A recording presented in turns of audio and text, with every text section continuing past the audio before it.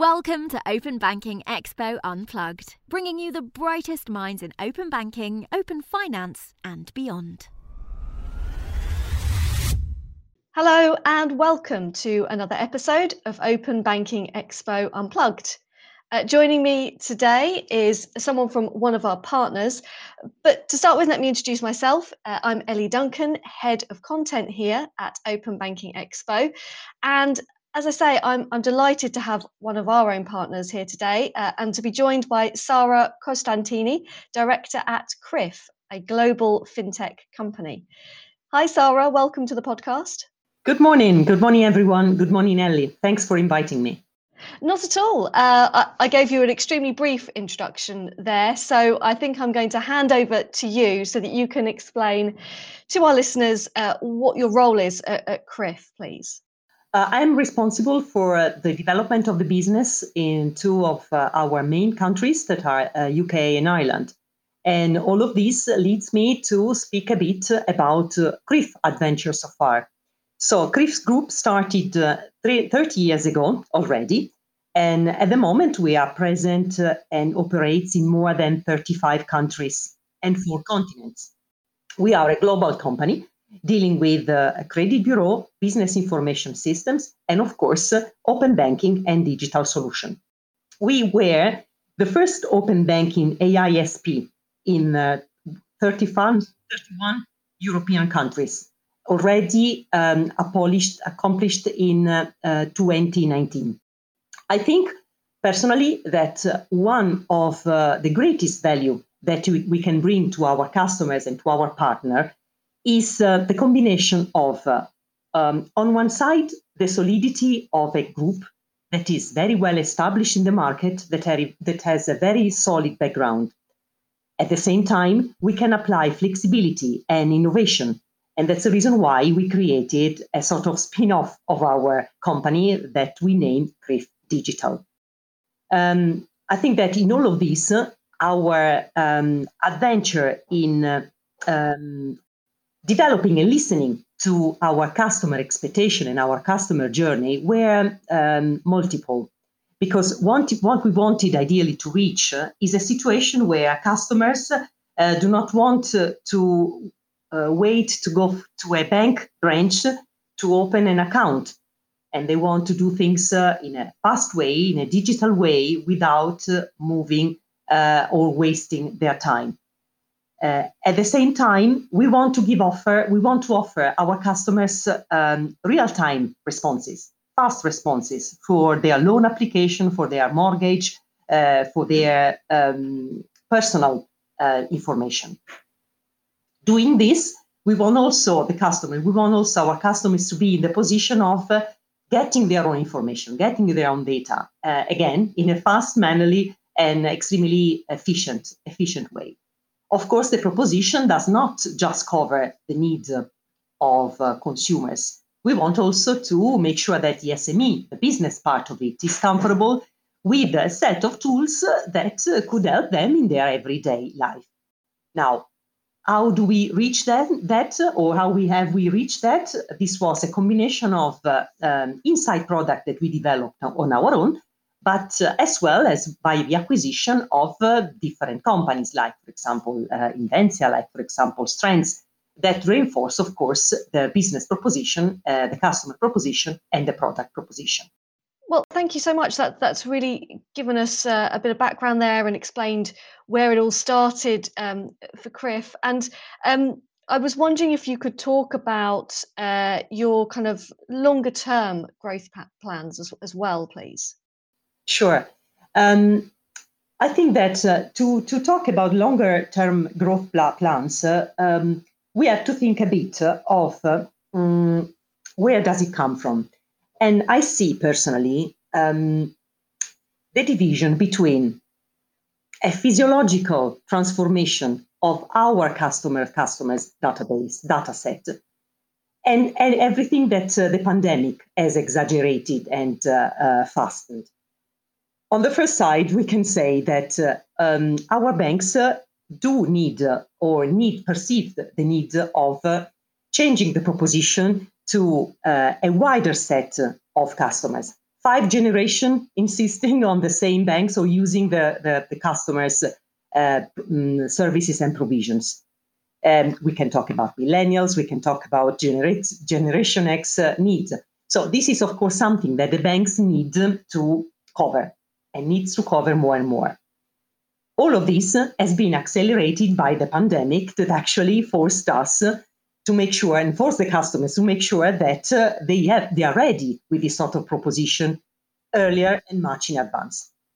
So our own growth path is exactly to stay close to our partners and to our customers alongside their user journey and make sure that we can support our customers and partners in their everyday business, in every day decision-making process, from the acquisition of a customer, from the KYC, know your customer services, as well as to the retention, the monitoring of the customer behaviors, the relationship with the customers, as well as the diversification of channels and distribution, because again, this is something that I feel to be particularly important and of value. That's great to hear. And I was wondering, Sarah, what are you seeing in terms of open banking adoption and drivers? Okay. I've been talking and listening to customers in the last couple of years. And what I got from them is that absolutely open finance and open banking is perceived as a great value. Sometimes this is perceived even more valuable than a credit bureau report or a business information report, because this is open banking information is even fresher, is even newer, is even something that strictly belongs to their customers. So they are so fond of all of this news, and they are so interested in understanding what is behind this. That the question is, how can I use this better? How can I use it more? Is it something I can use to sell better, to sell more? Is it something that I can use to know my customer more? Is it something that I can even use to spot fraud? As this is actually something that I use as a versatile way of getting information from our customers. So adoptions can be different ways and different segments and different targets of application. This is something that I would envision and I would like this to be. Which are the drivers? The drivers are, of course, the use case that we can find and we can create to make sure that the customer is comfortable with this. Drivers would be also the regulators helping us in making sure that the communication is streamlined and also the culture is generated. So there is a general awareness that and consent that needs to, of course, grow in the industry to make sure that everybody is on board and is also perceiving the usage of open banking as something that is normal, just like it used to be years ago with the sharing of data about a credit bureau or with the sharing of data about claims in the insurance industry. So it has to become a sort of new normality. Yeah, I like that idea of it becoming the new normal. And, you spoke there, Sarah, about open finance overtaking open banking. Can you tell us what does success look like here, in your opinion? I think that echoing what we've just discussed, I think in a nutshell and summarizing, success can sit and can stay in a wider awareness of all of this, in making sure that the open banking and open finance can be perceived as a new way and a new normal way of doing business, getting data, sharing information, and using this sort of information. Again, this is something that we can learn from the past, because it was something that the credit bureaus and banks did already several years ago, and even the insurance industry did several years ago, or even closed user group in sharing information about their customers did already or have done already years ago. So again, with the help of all the parties and stakeholders involved, this can be something we are aimed to, and we would like this to happen. Yeah, absolutely. And just to follow up on that, I mean, and perhaps turn our attention to sort of the SME part of the market. While we've seen a spike in open banking adoption within the SME space due to COVID, as you sort of mentioned, how do we ensure that the continued and gradual adoption is something that we're going to see now post-pandemic? So we've seen a rapid acceleration. Is that going to be more gradual, do you think? I think it will. The boom will continue. I think there will be some elements around the market that would even more facilitate that, because all the finance coming from the government will end up. So the guaranteed loan will end up, and we will be back to a normality that would force, of course, all the institutions and all the stakeholders in the process to get to a way of retrieving different information. So the normality, to some extent, will help us in going back to even a tougher use of open banking and open finance. On the other side, I also think that these months have helped us in creating trust. And the creation of trust is, of course, a key element to make sure that the inquiry and the usage around the open banking can steadily grow. And I know that CRIF has always been a data and information system provider, but in this new era, what lessons has CRIF learned about data, and what insights can you offer here, Sarah? I love this question, because you're right.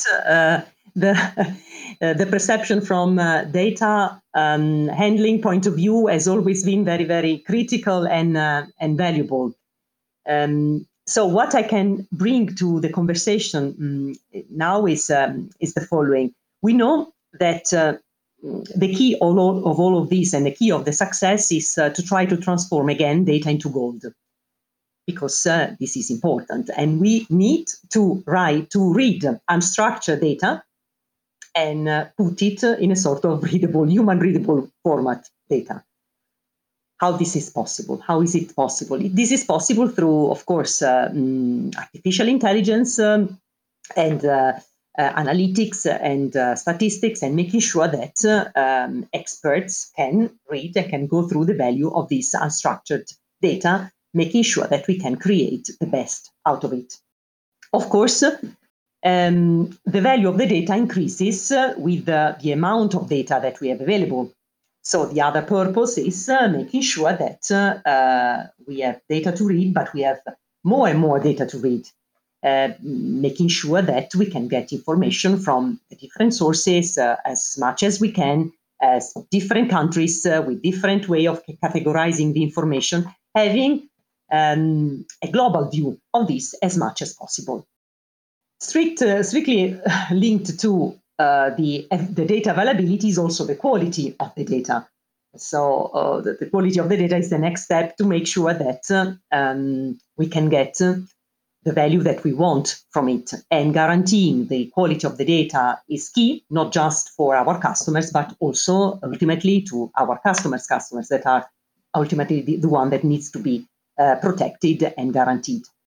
Anyway, in a nutshell, again, I think that the data would be the data usage and the evaluation of this would be the key value to create long-term relationship with the stakeholders in the industry.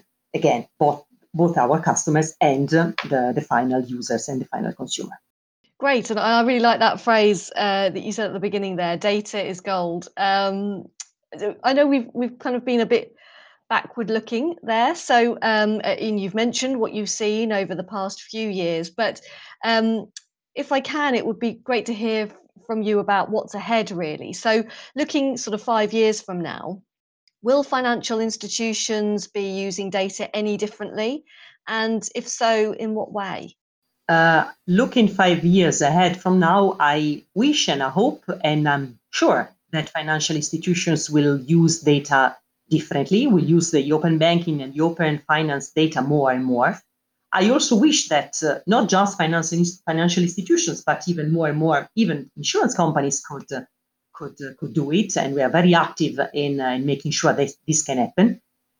Because ultimately, I would envision that this information can only could just not only be used post for evaluation, but in a wishful thinking also to predict what customer needs are and what the customer's desire would be. So using the data of the now to envision and to make sure that the need is perceived even in advance. Thank you so much, Sarah, for coming on the podcast today and talking to me. It was great to have you with us. And that gives us plenty of insight. So if you want to hear more from our Unplugged podcast series, then visit the on-demand section of openbankingexpo.com.